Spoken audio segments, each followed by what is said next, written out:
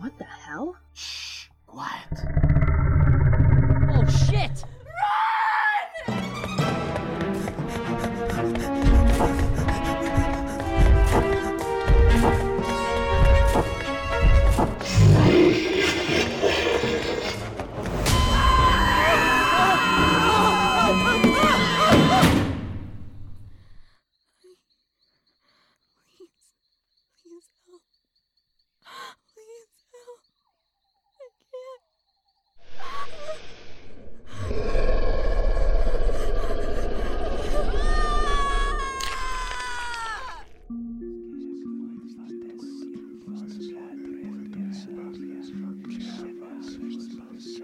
Please help. Please help. I can't.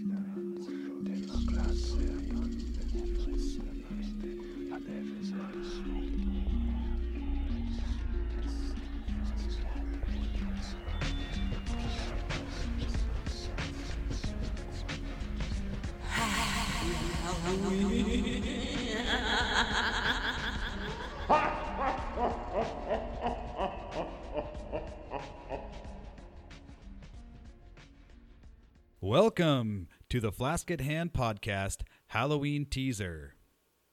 Okay, you guys ready for a spooky poem? Oh, yeah. We could. Okay.